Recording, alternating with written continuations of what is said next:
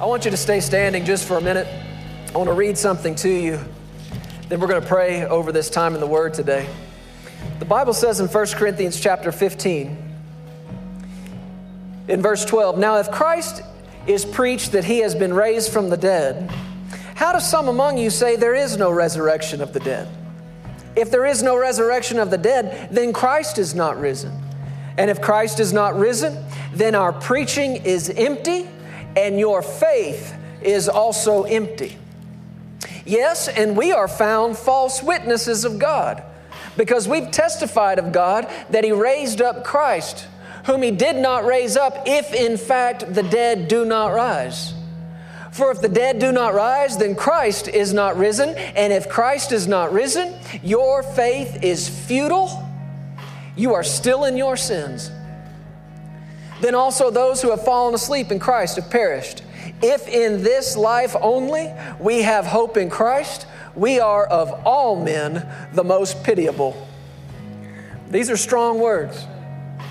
He's saying if Christ is not risen from the dead, and there is no resurrection from the dead, he said, your faith is empty. If Christ isn't risen from the dead, you and I are still in our sin.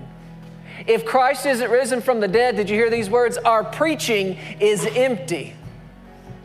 And he said, we are false witnesses. What's he saying? He said, if Christ is not risen from the dead, then you and I, what we're doing in this room right now, number one, it's a waste of time. And number two, I'm a liar if Christ isn't risen from the dead. He said, your faith is futile. That means devoid of power. If Christ is not risen from the dead, then there is no power. There's nothing in your faith. But thank God he did not stop there. Because verse 20 says, but now Christ is risen from the dead. Which means what? It means I'm not a liar. Woo! Which means this is not a waste of time. Which means we're not still in our sin. Which means your faith is not empty. It's not void of power. It's got power in it. It's working. Now take the flip side of that.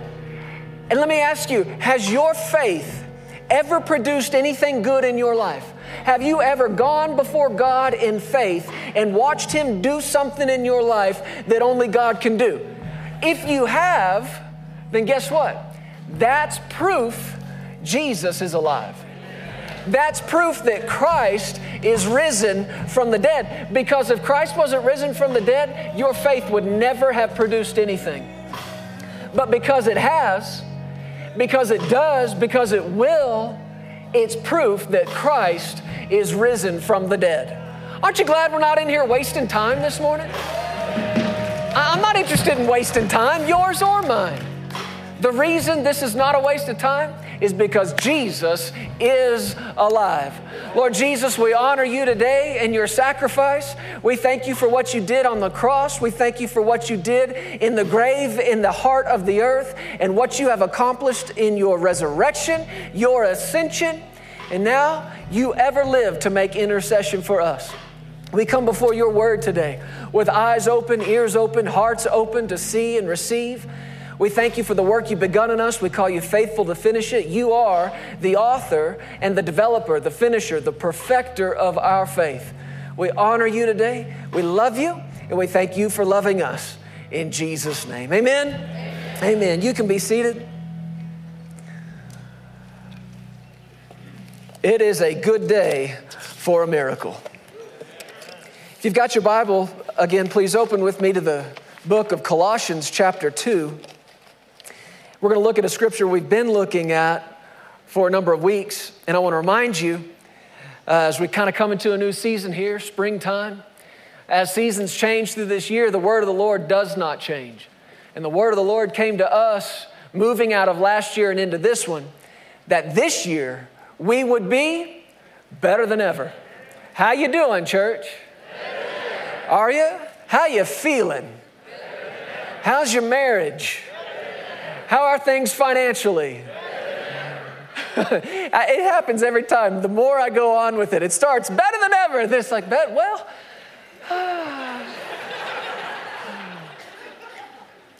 And that's all right. Listen, even if better than ever is not what you're seeing at the moment, we're faith people, which means we don't wait to see something before we say something. It means we believe there's power in our words, not just to communicate, but to create. And you have the same ability in faith-filled words that God had in His faith-filled words when He said, "Light be." You have a measure of that same power. So if you're looking at your marriage, if you're looking at your job, if you're looking at the finances and you're like, it's anything but better than ever, well, put a watch over your mouth, look at them, and in Jesus' name declare over them, you are better than you've ever been. And I'm not moved by what I see. I'm not moved by what I feel. I am moved by what I believe. And what I believe is the word of the Lord that came to this church family declaring that He is bringing us into the shape where we are what? Better than ever. And we found our scriptural foundation for that in 1 Peter chapter 5 that says, "May the God of all grace, who has called us to His eternal glory by Christ Jesus, after we've suffered a while, perfect, establish, strengthen, and settle us." When the God of all grace has gone to work in your life to perfect, establish, strengthen, and settle you, what kind of shape are you in? Better than you've ever been. And we have spent the last several weeks, maybe we're over into months now, talking about what it means to be perfected, what it means to be developed. And again, this word doesn't mean flawless. It doesn't mean you never make a mistake. The word perfected, as the Bible uses it, means complete. It has to do with our completion, our development, our maturity. And we see that here in Colossians chapter 2. Beginning in verse 6, let's read this together, and we'll read just a few verses. Colossians 2 verse 6 says, as you therefore have received Christ Jesus the Lord, what are you supposed to do next? You walk in Him. As you therefore have received Christ Jesus the Lord, say it with me, church, so walk in Him. This is going to mean something more to you here in a minute, but I want to drive it home right now. As you therefore have received Christ Jesus the Lord, say it again, so walk in Him. What do you do after you're born again? You walk in Him. What do you do after grace has been deposited in you? You walk in Him. You walk. As you have received Jesus the Lord, then what? Now what? You walk. You go walking. You go walking by faith. And if you don't think this is a big deal, you need to study some scripture and find out what a big deal it actually is to God to have people, children, that will walk by faith. That'll walk by faith and not by sight. Walk by faith and not by what they feel. Walk by faith and not by what their senses tell them. The Bible talks to us about a man named Enoch. And Enoch shows up in the book of Hebrews chapter 11. You know what Hebrews chapter 11 is? It's that great hall of faith where one right after another, by faith, this one, by faith, that one, by faith, by faith, by faith, by faith Abraham, by faith Sarah, by faith Moses, by faith David. And it truly is the hall of fame of faith. But Enoch shows up in that hall of fame. And compared to everybody else listed there, it's kind of funny that he's among them because, man, when you're talking Abraham, you're talking about some major stuff in Scripture. You're talking about the father of faith. You're talking about the one who God called out of his father's house and who made the promise of the blessing to him. You're talking about Abraham and Sarah. You're talking about Moses, the one through whom God gave the law in the first 5 books of the Bible. These are major players, right? But when you get to Enoch, we know relatively little about him. He's got like 5 verses in the book of Genesis, and they're in a genealogy. You know what that is? So-and-so begot so-and-so, so-and-so begot so-and-so, so-and-so begot so-and-so, so-and-so begot so. It's kind of what happens. I tell folks all the time, if you're having trouble sleeping, go to that chapter right there. Until you get to Enoch. And what the Bible tells us about Enoch, it gives us information about him that it doesn't give about anybody else in that chapter. It comes to Enoch and it tells us who his dad was, tells us how long Enoch lived, and then he had children, kind of, everything else that was already in that chapter. But then it adds something about his life that you don't see added about anybody else's. You know what it says? He walked with God. From the time he had children to the time he died was 300 years. And the only thing we know about those 300 years is that he walked. He walked with God. And that is pretty much everything we know about this man's life. He walked with God for 300 years. That's a long walk. Anybody in here been walking with the Lord 10 years? Would you say your life's different in those 10 years? What about 20? What about 30? What about 300? Think about what God can do in the life of somebody who would walk with him, just walk with him for 300 years. And that fact alone is what put him in Hebrews chapter 11, verse 5, which says Enoch had this testimony that he pleased God. God was so thrilled with this man. Why? What did he do? What miracles did he perform? What messages did he preach? None that we know of. God was so pleased with this guy for one reason. He went walking. God came to him and said, walk with me. And Enoch said, okay. And they went for a walk. A 300-year walk. One guy said, God finally looked at him and said, man, we've walked so long, we're closer to my house than we are yours. Just come on over. People say Enoch, he was not found. God took him.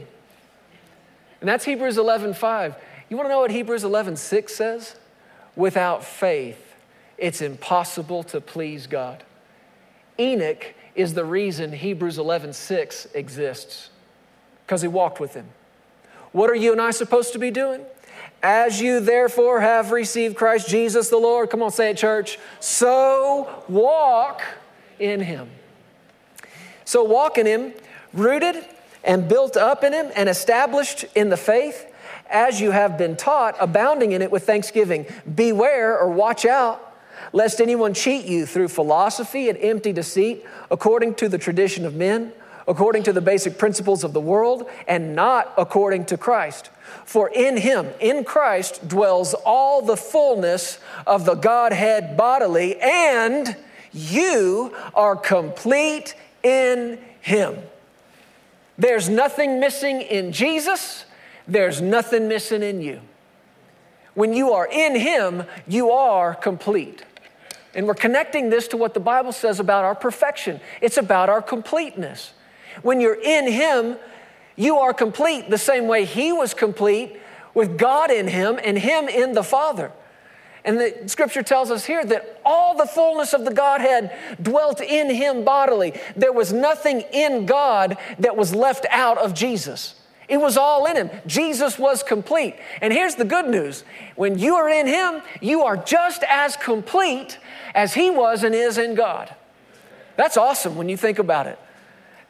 And what we're dealing with here, we've hit on a number of things. We've hit on what this word perfect means. We've hit on spiritual maturity and spiritual development. But here's what's at the root of everything we're talking about. We're talking about our identity. Somebody say identity. This is what we're dealing with. Developing an identity of who we are in Jesus and who Jesus is in us. Because most everybody else in this world is asking and wondering, who am I? Who am I? Who am I?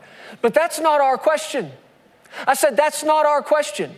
Don't waste time on the question, who am I? Child of God, listen to me. Don't spend another moment, don't waste another breath wondering or confused, who am I? Who am I? Who am I? The question you need to be asking is, who am I in Jesus? Who is Jesus in me? That's my identity. And you start here with, I am complete in him, which means I don't need anything that this world has to offer to make me complete. I don't need more money for me to be complete. I don't need this unbelieving world's approval and acknowledgement and attention so that I can be complete. I don't need it. I don't need it. I am complete in him. Can we say it together? I am complete in him. You are not a puzzle with missing pieces. You're complete. And when you put together a puzzle and the last piece goes in and the picture's complete, what do you say? Perfect. Nothing missing. This is what I'm trying to tell you. This is who and what you are in Jesus. You are complete in him. Do yourself a favor.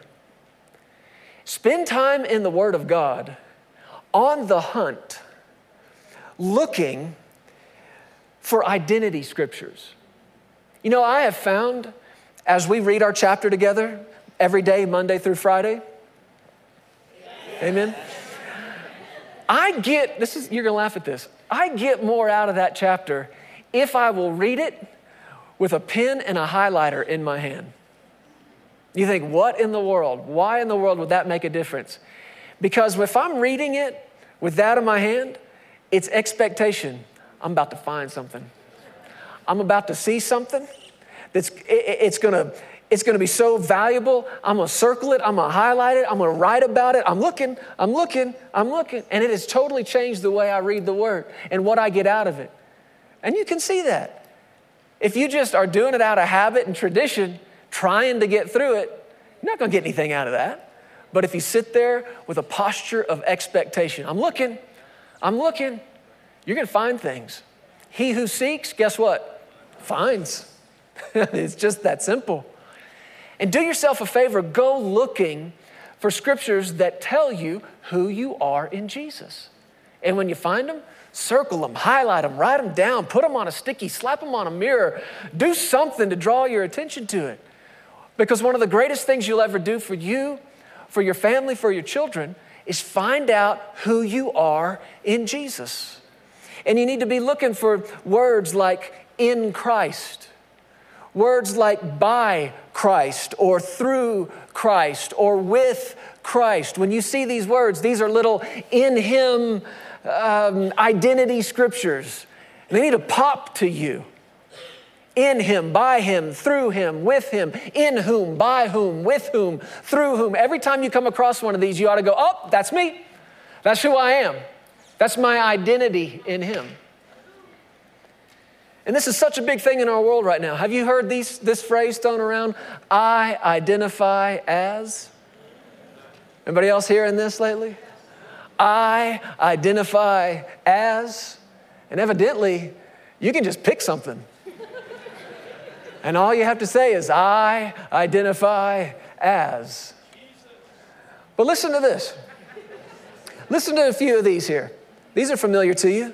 If any man be in Christ. Oh, what's that? That's identity. I ought to wake up right then. I'm about to find out who I am in him. If any man be in Christ, he is a new creature. That's your identity. Old things have passed away, all things have become new. So you could say, I identify as a new creature. I identify as a new creation. Listen to this one. We are his workmanship created in Christ Jesus.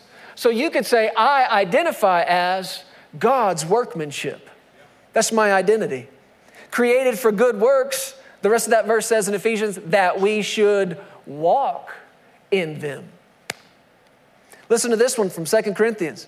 For he who made him, who knew no sin, to be sin for us, that we might become the righteousness of God, say it church, in him, in Christ, in Jesus. I identify as the righteousness of God in Christ. Are you tracking with me? He said, we are, Romans 8:37, more than conquerors through him. That's an identity scripture. I identify as not weak, not easily defeated, not easily run over by my enemy. I identify as more than a conqueror through him who loves me. That's my identity. That's what I identify as. Anybody else? We're more than conquerors through him who loves us. I want to give you one right now that I believe will spend the next few minutes really centering in on. And this is going to connect with resurrection maybe in a way you've never seen it before. 1 Peter chapter 2, verse 24 says, who himself bore our sins in his own body on the tree, that we, having died to sins, might live for righteousness, by whose? Okay, you ought to wake up right there. That's identity. That's about to tell you who and what you are. When you see these words, in him, by him, through him, with him, in Christ, by Christ, with Christ, through Christ, in whom, by whom, with whom, through whom, you're finding out who you are. You're finding out what you have. You're finding out what you know. You're finding out what you can do. See, isn't this much more valuable information than who am I? Who am I? Who am I? And looking to something after this flesh, looking to the family you were born in to define you, the nation you were born in to define you, the political party you're a part of to define you. Is this not much more valuable information than that stuff? Absolutely. Finding out who you are. By whose stripes, you ready to find out who and what you are? You were healed. This is your identity. Somebody say, I identify as healed. I identify as the righteousness of God in Christ. I identify as a new creation in Christ Jesus. I identify as his workmanship. I identify as more than a conqueror through him who loves me. And I identify not with sickness, not with disease, not with pain, not with weakness. I identify as healed. Would you just try it one more time? I love hearing you say this stuff this morning. I identify as healed. Now, how did this happen? We're laughing about this a second ago because evidently now in this culture and mad world we're living in, you can just pick something out of the air and say, I identify as that. But it leaves everybody else going, how? Why? Where's that come from? And if we don't have a source for our identity, even what I'm saying right now, you got to ask yourself how. It's a good thing. I identify as the righteousness of God in Christ. Okay, how? Because you used to not be. You used to be unrighteous. You used to be unworthy. Where was the change? What happened that enabled you to go from one thing to another?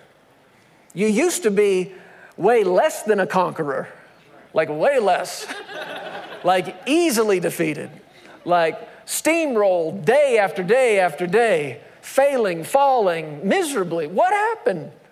Well, I mean, I can say it. Yeah, I identify more than a conqueror. Awesome. Tell me where it happened. Tell me where the change was. Here's where the big switch came. It didn't start with you just identifying as righteousness. It started when you were crucified with Christ. It began that moment.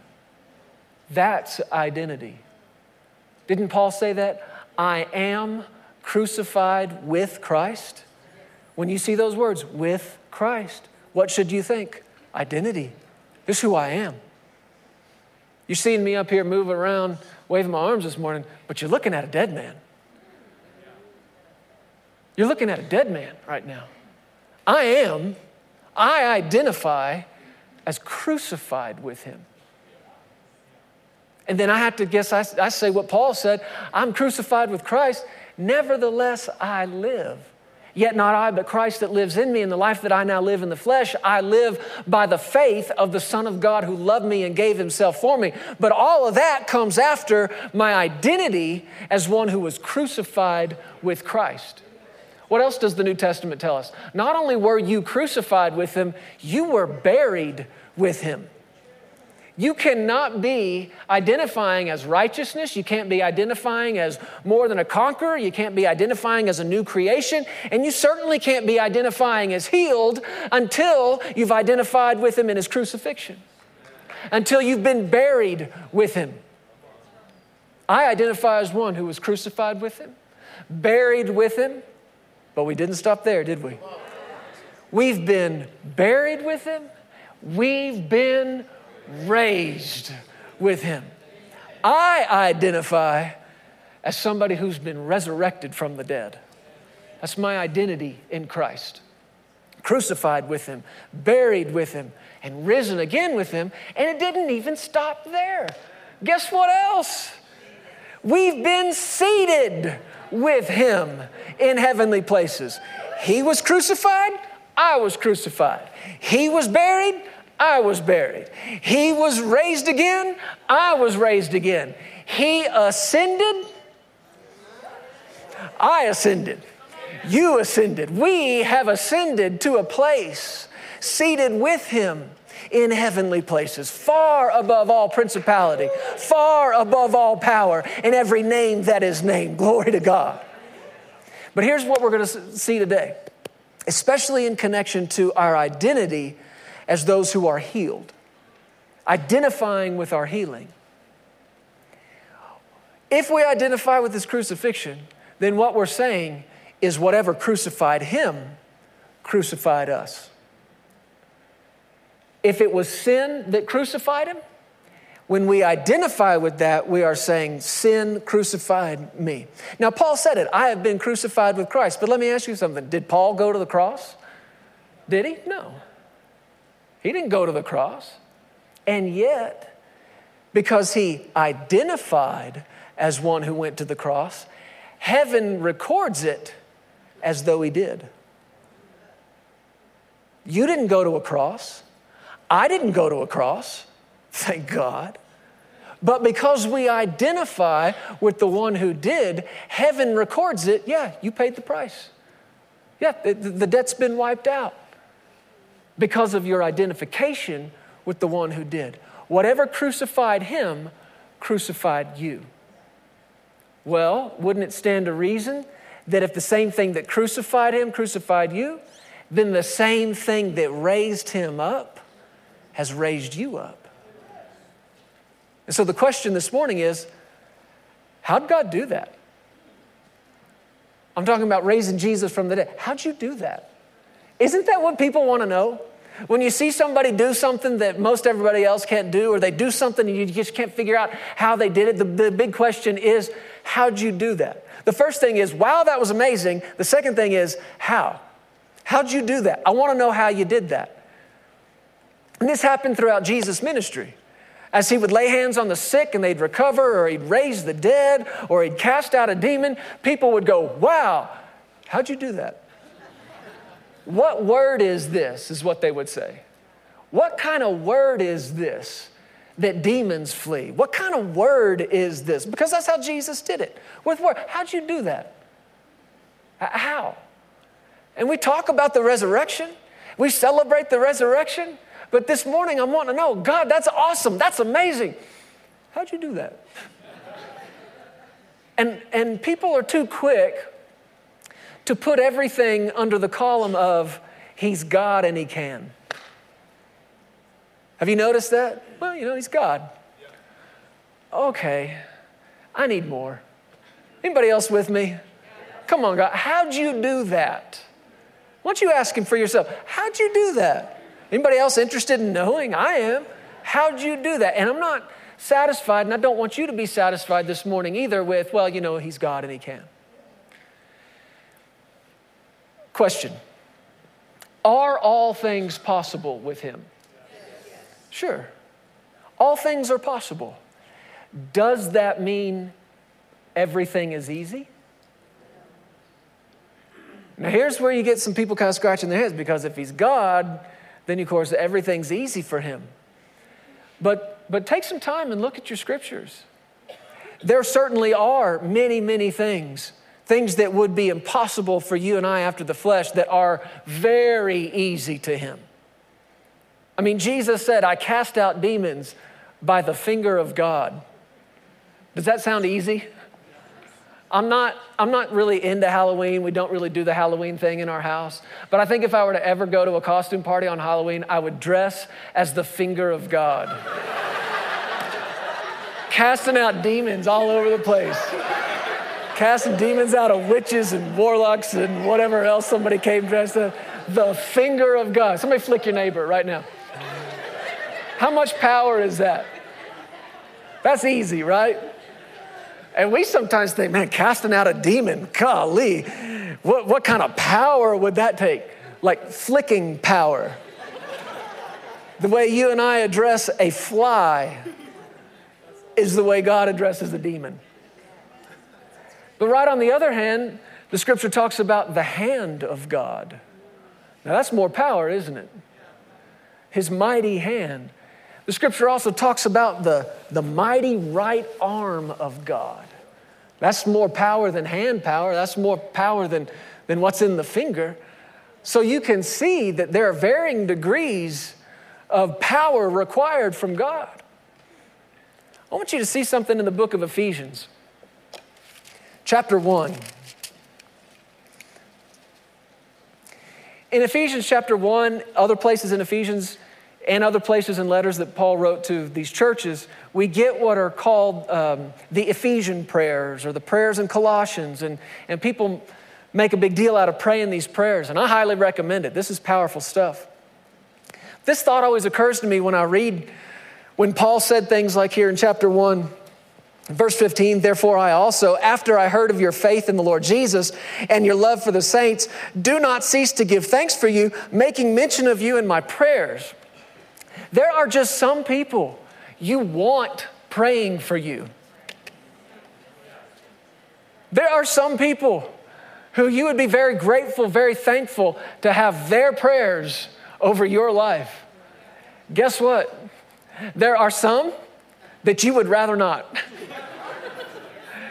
When somebody comes and says, I'll pray for you, brother, and if it's God's will for you to be healed, wonderful. If it's not, then I just pray you learn from this sickness. You know what? Just do me a favor. Don't pray for me. Don't pray for me. There are some people, though, you want praying for you. Am I right, church? I have it in my heart that we as a family ought to be praying prayers of faith and love for each other. I want your prayer of faith. I want your love extended towards me. You want my prayer of faith on your behalf. How many of you would think that the Apostle Paul would be somebody on your list that you would think, yeah, go ahead, brother, pray for me. Listen to what he's praying. He said, I don't cease to make mention of you in my prayers, verse 17. This is what he's praying. That the God of our Lord Jesus Christ, the Father of glory, would give to you the spirit of wisdom and revelation in the knowledge of him. You want somebody praying that for you. That the eyes of your understanding being enlightened, that you would know what is the hope of his calling, what are the riches of the glory of his inheritance in the saints. You want somebody praying that for you. In verse 19, he's praying that you would know what is the exceeding greatness of his power toward us. Not his power working against you, his power working for you. You don't want God's power working against you. Good news is, he said he is for you and never against you. And he's praying here that you would know the exceeding greatness of his power, which is for you, which is toward you who believe, according to the working of his mighty power, which he worked in Christ when he raised him from the dead and seated him at his right hand in the heavenly places. How did God do that? How did God raise Jesus from the dead? According to this verse, it took the working of his mighty power. It took everything God had. Yes, all things are possible. That does not mean everything is easy. It took the working of his mighty power. Just think about the terms easy and hard and what makes something easy, what makes something hard, and how something can be hard for one person and easy for another. These are such relative terms.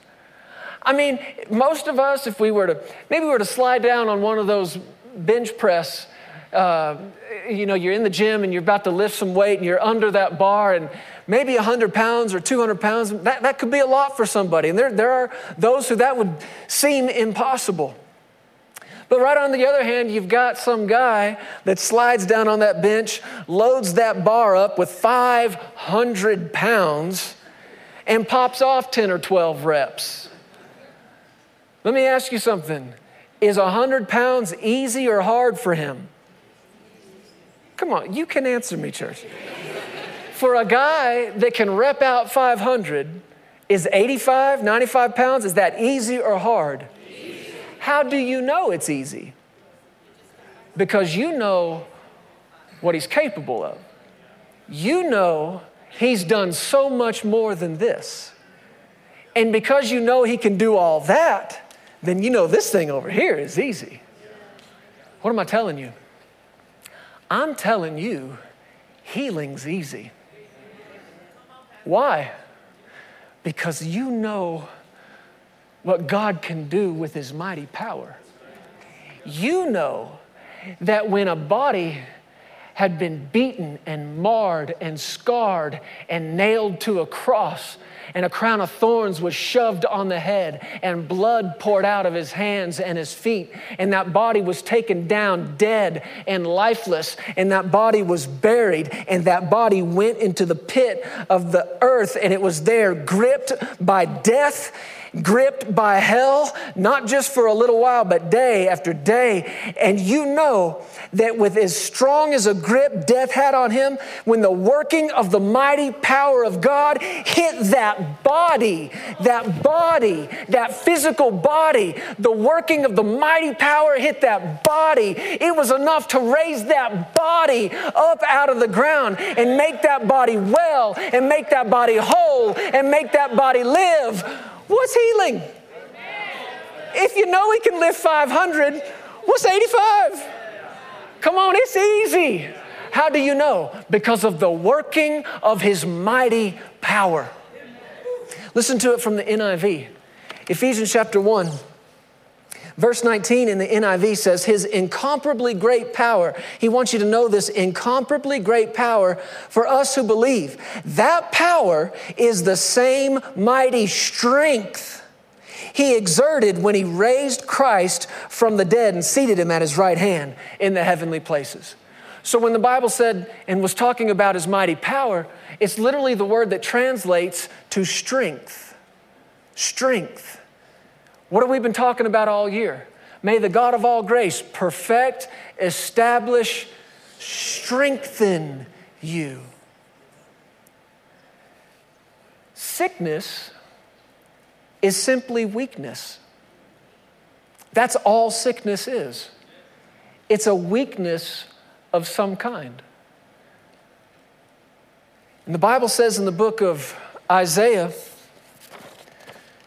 chapter 53, listen to this from verse 4 from the Amplified Bible. Surely he has borne our griefs. Have you heard this one before? Surely he has borne our griefs, and what are those?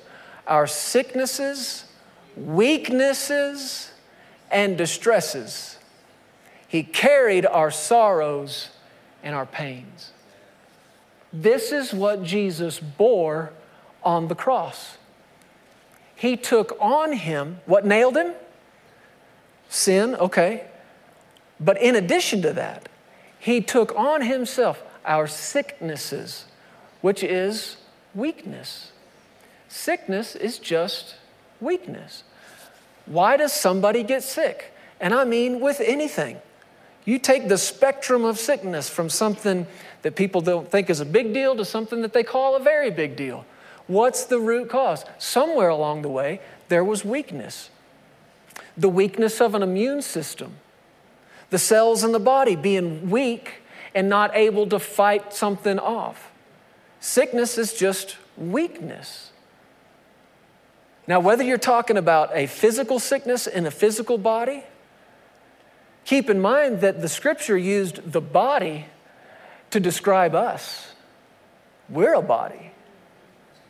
And the same way you don't want things spreading through this body, you don't want viruses spreading through this body, You don't want disease. You don't want sickness spreading through this body. You wouldn't want a cancer spreading through this body.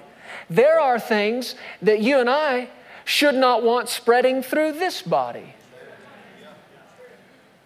And the Bible talks about gossip, complaining, murmuring, backbiting. And the word it uses to describe these things and what it does is it says it spreads. You knew that, didn't you? What does gossip do? Spreads like a cancer.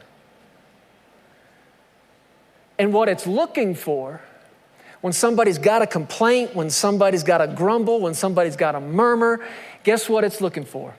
A weak cell in the body that I can take this to and spread this cancer to it and through it. And the only way gossip spreads is by the same way cancer spreads, from weak cell to weak cell to weak cell. The only way a disease in this body would spread is if a weak cell finds another weak cell who will listen to it, who will bite into it, who will join in with it, and then let it spread through them. If junk like that spreads in a body like this, what do you know? There are weak cells in the body. But right on the other hand, I've seen this happen over and over. I've seen it happen with our staff.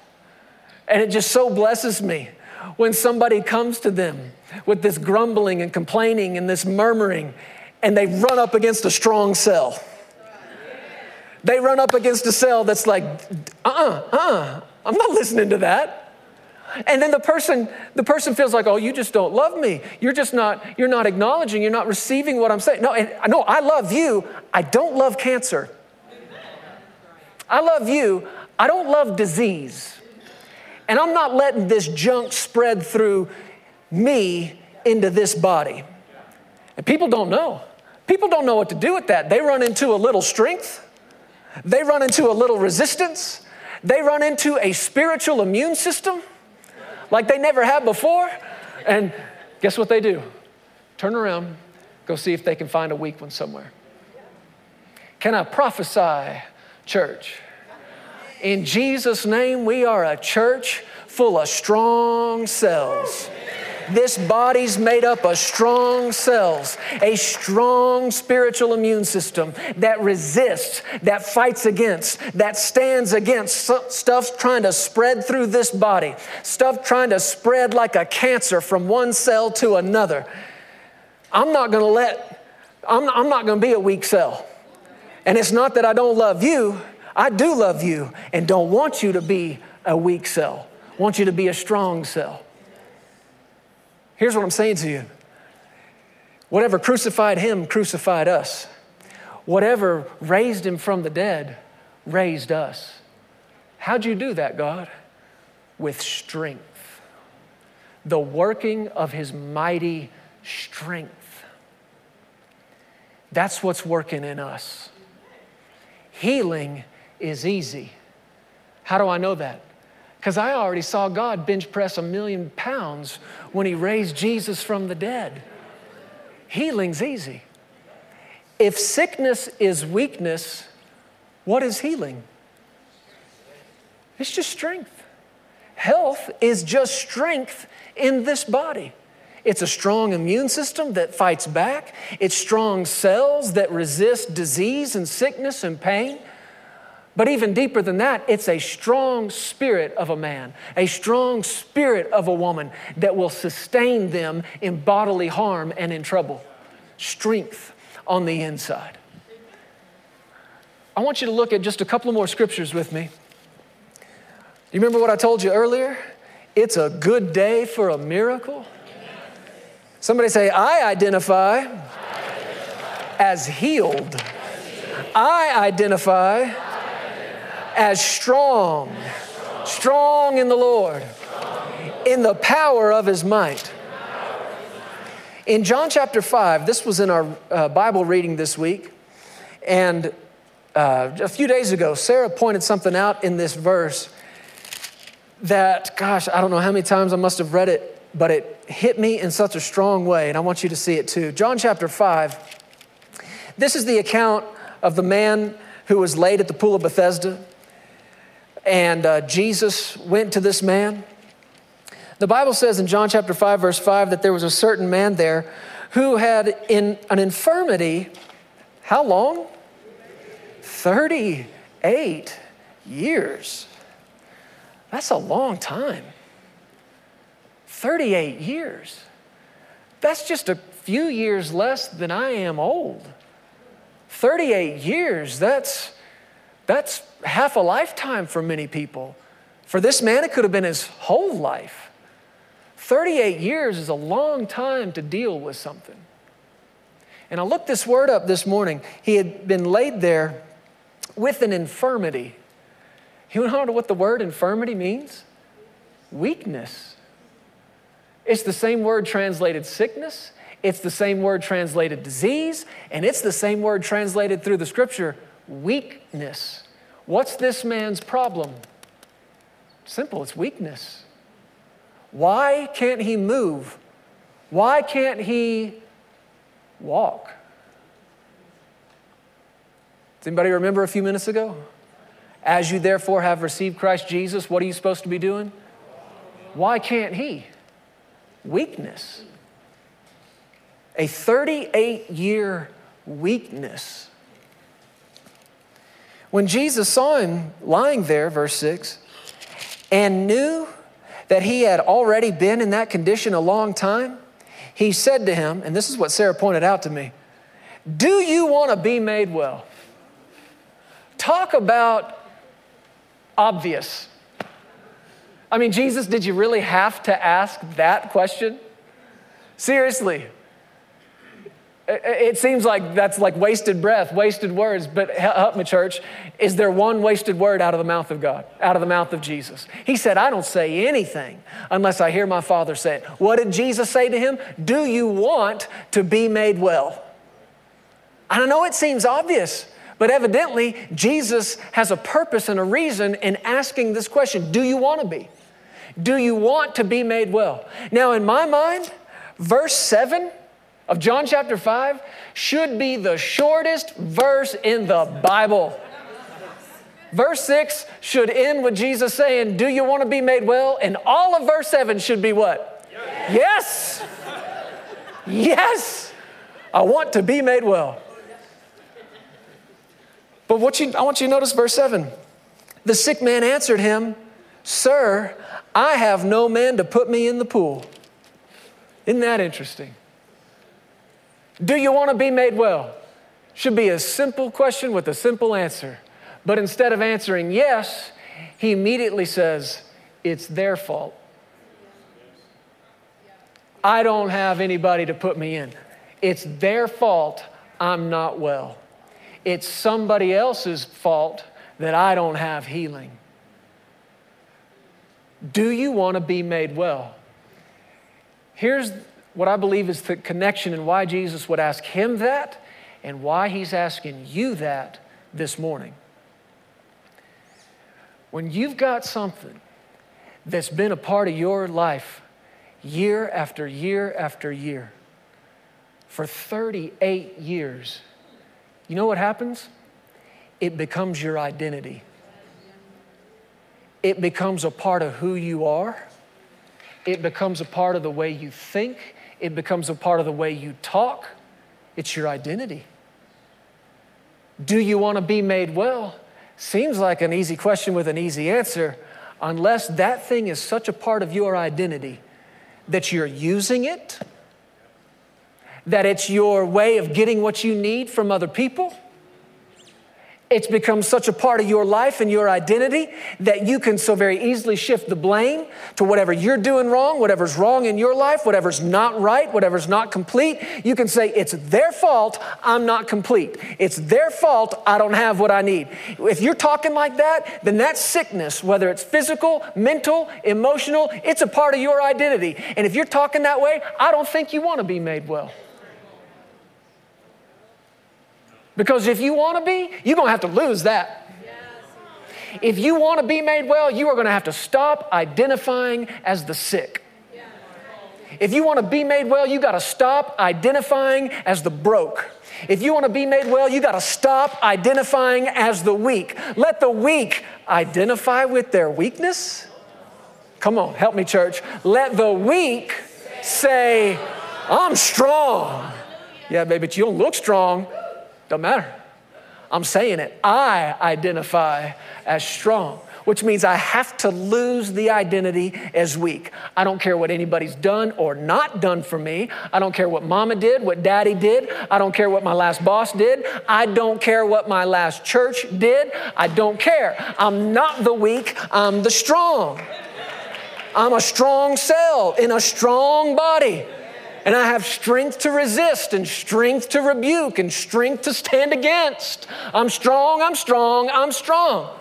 Do you want to be made well? Well, I don't know. It's just that my mom, when I was little. Do you want to be made well? It's just that I didn't have a dad growing. Do you want to be made well? It's just that last church I was at. Do you want to be made well?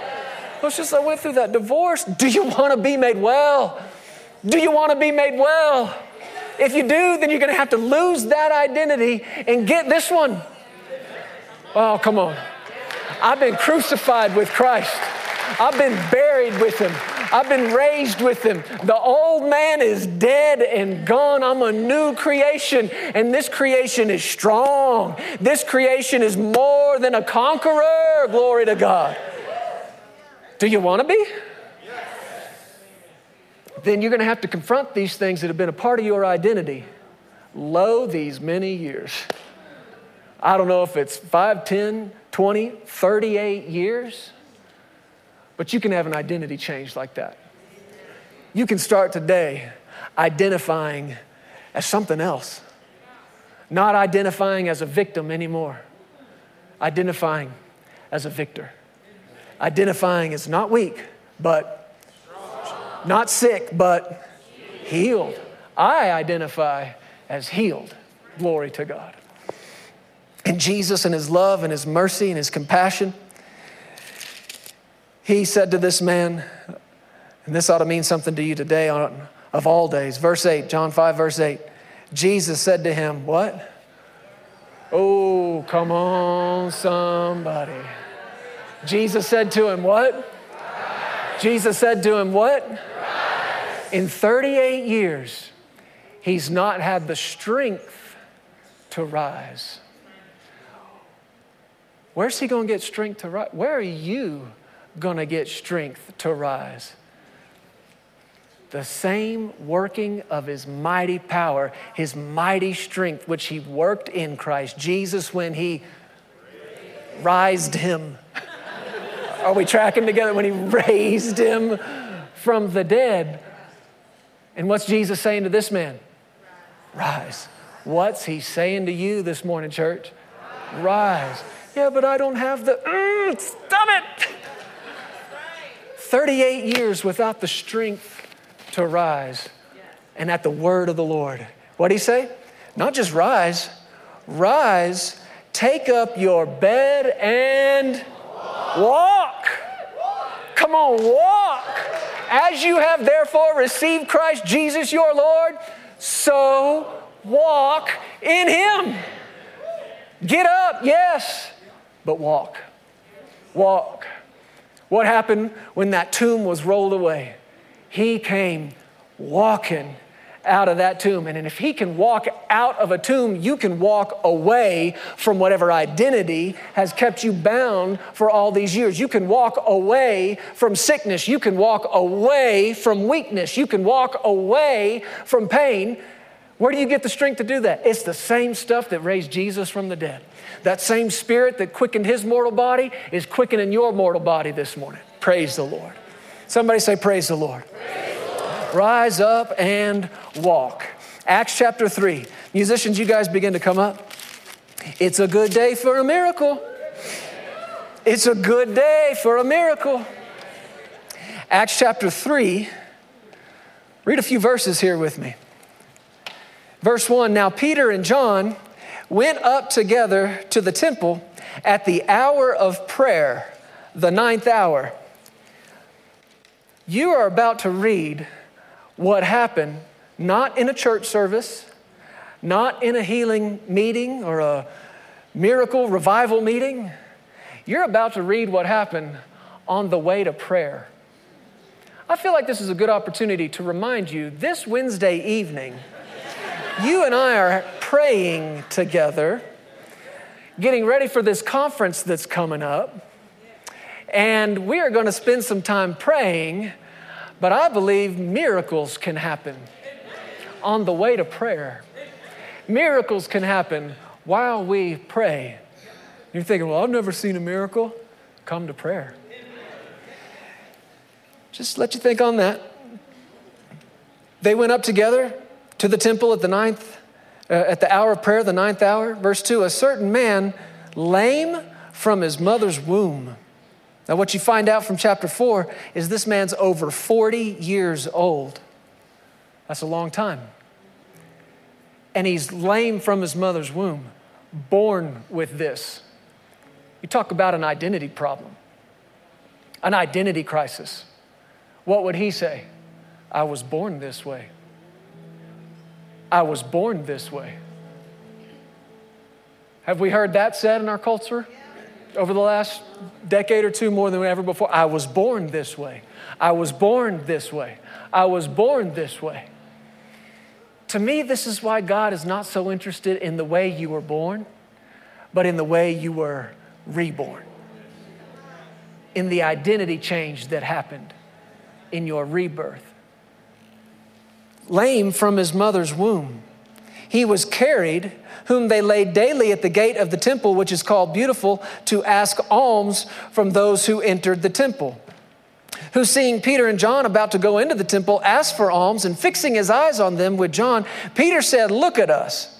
So he gave them his attention, expecting to receive something from them. Then Peter said, silver and gold I do not have. I left my wallet at home. But what I do have, what I do have, what I do have. Study the words. It means what I do have on hand. It's what I have ready. It's what I have right here. What I do have. We're reading Acts chapter 3. What is it Peter does have as of Acts chapter 2? What's he got? He has got the Holy Spirit in him, on him, working through him. And what do you know about that Spirit? It's the same Spirit that raised Christ Jesus from the dead. What I do have, I give to you. In the name of Jesus Christ of Nazareth. Do what? Do what? Get up! Get up! But I've been like this from my mother's. Do you want to be made well? But I've been this way always. Do you want to be made well? It's a part of my identity. If you want to be made well, it's easy. Get a new one. Get a new identity. Rise up. Oh, yeah, but I was born and I don't have. Get up. Rise up.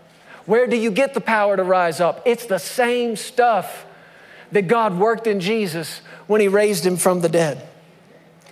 What I do have, I give to you in the name of Jesus Christ of Nazareth. Rise up and walk. Get up and walk. And he took him by the right hand and lifted him up. And immediately his feet and ankle bones received. What was the problem? Weakness. That's the whole problem this man's had from the day he was born. Study it for yourself. I'm not a doctor. I don't study or claim to know about all these things, but you can read about conditions where the muscles don't develop and the bones don't come together the way they should. And here he is over 40 years old. And he's got the last 40 years of muscle not developing the way it did in everybody else. And for 40 years, there's been no strength to stand. There's been no strength to walk. And for most of the rest of us, it takes weeks, months even, to get this walking thing down. You ever watched a little one when they first learn? Man, it takes some time, doesn't it? Takes days, takes weeks, takes months. He grabbed this man by the hand, lifted him up, and immediately his feet and ankle bones received strength. So he, leaping up, stood and walked, and entered the temple with them, walking, leaping, and praising God. Healing from God can take place in a number of ways in our body. It can begin to happen in our lives, and we can begin to build strength, and we could have been going down, down, down, and then healing begins to take place, and we start getting better and better and better. Or you can have something like this, where God, in a moment of time, dumped 40 years of missing strength into this man's body. And in a moment, didn't take days, weeks, months, or years, immediately he began to walk. What happened for him right then? He had a 40-year identity as weak, lame, a beggar, and it all changed in a moment of strength. Strength. Now, this doesn't stop right here. It goes on. Why don't you stand up? We're about to praise the Lord about this. This is going to be good. It says in verse 11, as the lame man who was healed held on to Peter and John, all the people ran together to them in the porch, which is called Solomon's, greatly amazed. So when Peter saw it, he responded to the people, men of Israel, why do you marvel at this? Why look so intently at us as though by our own power or godliness we made this man walk? Here's just a little bit of advice for you. If God does something in your life and you ever want him to do it again, give him the glory for it. Don't take any of it. Don't share in any of it. If something good takes place, if some miracle happens, make sure all the glory goes to God. That's what we do week after week after week. We tell these testimonies. Who gets the glory for this? God gets the glory for it. Why do we say it? Because we want them to keep happening. Why do you look at us, he said, as though we did something or our power or godliness made this man walk? The God of Abraham, Isaac, and Jacob, the God of our father, glorified his son Jesus. Man, he's preaching now. Whom you delivered up and denied in the presence of Pilate when he was determined to let him go. But you denied the Holy One and the just and asked for a murderer to be granted to you. And you killed the Prince of Life, whom God raised from the dead. Yeah, but how'd he do it? I know he did, but how? Strength.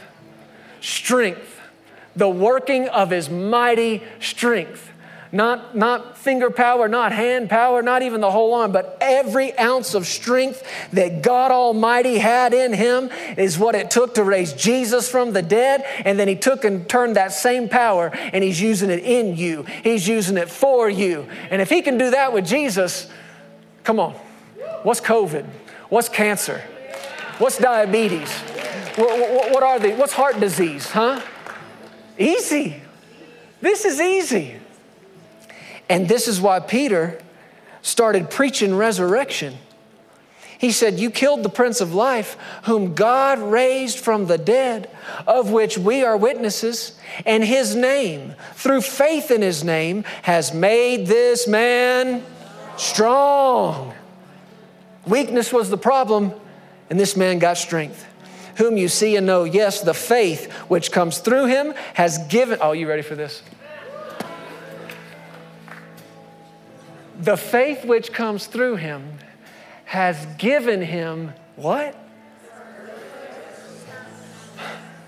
What have we been studying for months? Perfection, completeness. I'm complete in him, which says to me sickness is incompleteness, which is why I refuse to identify with it, which means to me weakness is incompleteness, and I will not identify with it.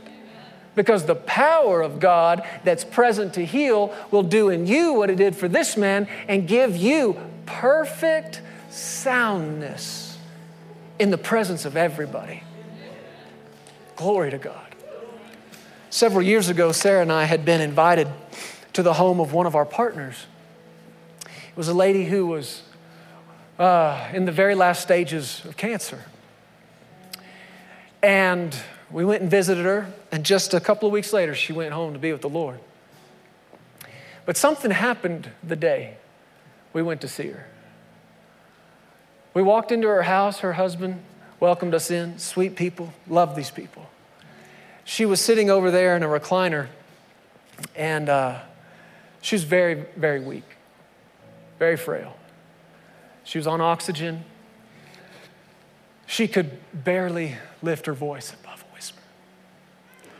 And we sat there for just a little while, probably half an hour or so, and she would try to talk to us, and she would just slip in and out of sleep while she was talking. She'd be saying to us, something to us, and just close her eyes and fall asleep, and then she'd come back to. She'd say, "I'm so sorry. I just feel so weak." And she'd be talking to us, and then she'd just lose her train of thought, and she'd have to say to her husband, "What was I saying? I don't remember." She's very frail.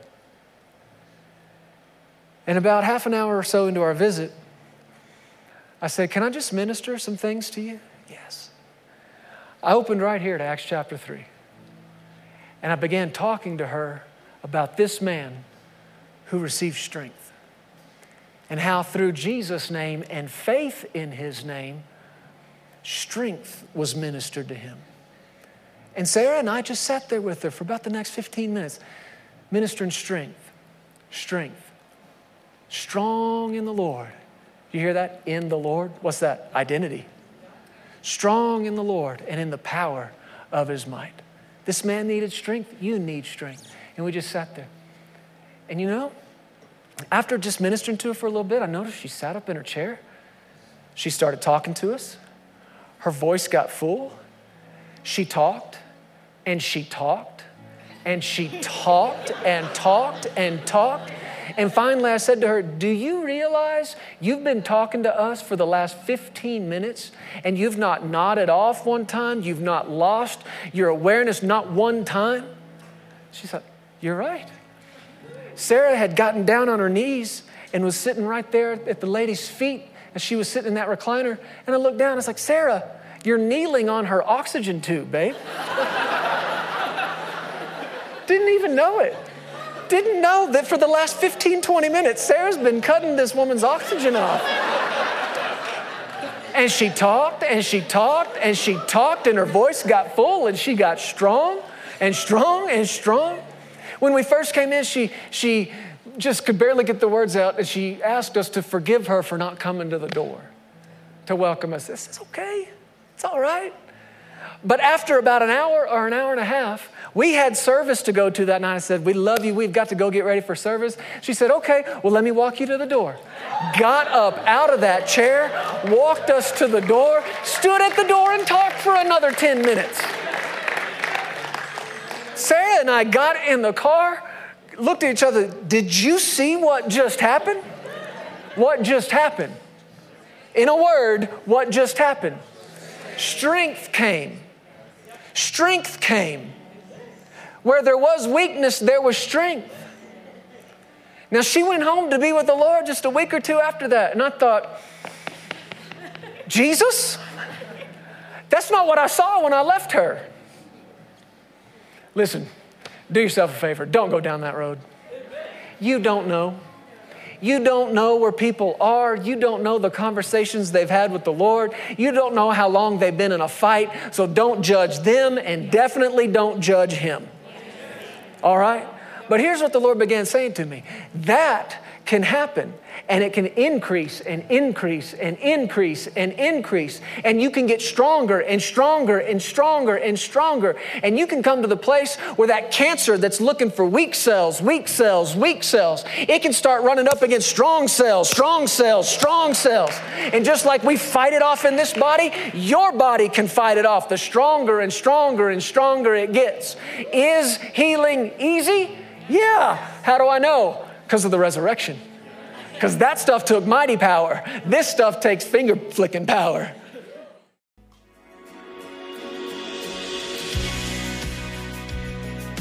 Thank you so much for tuning in today.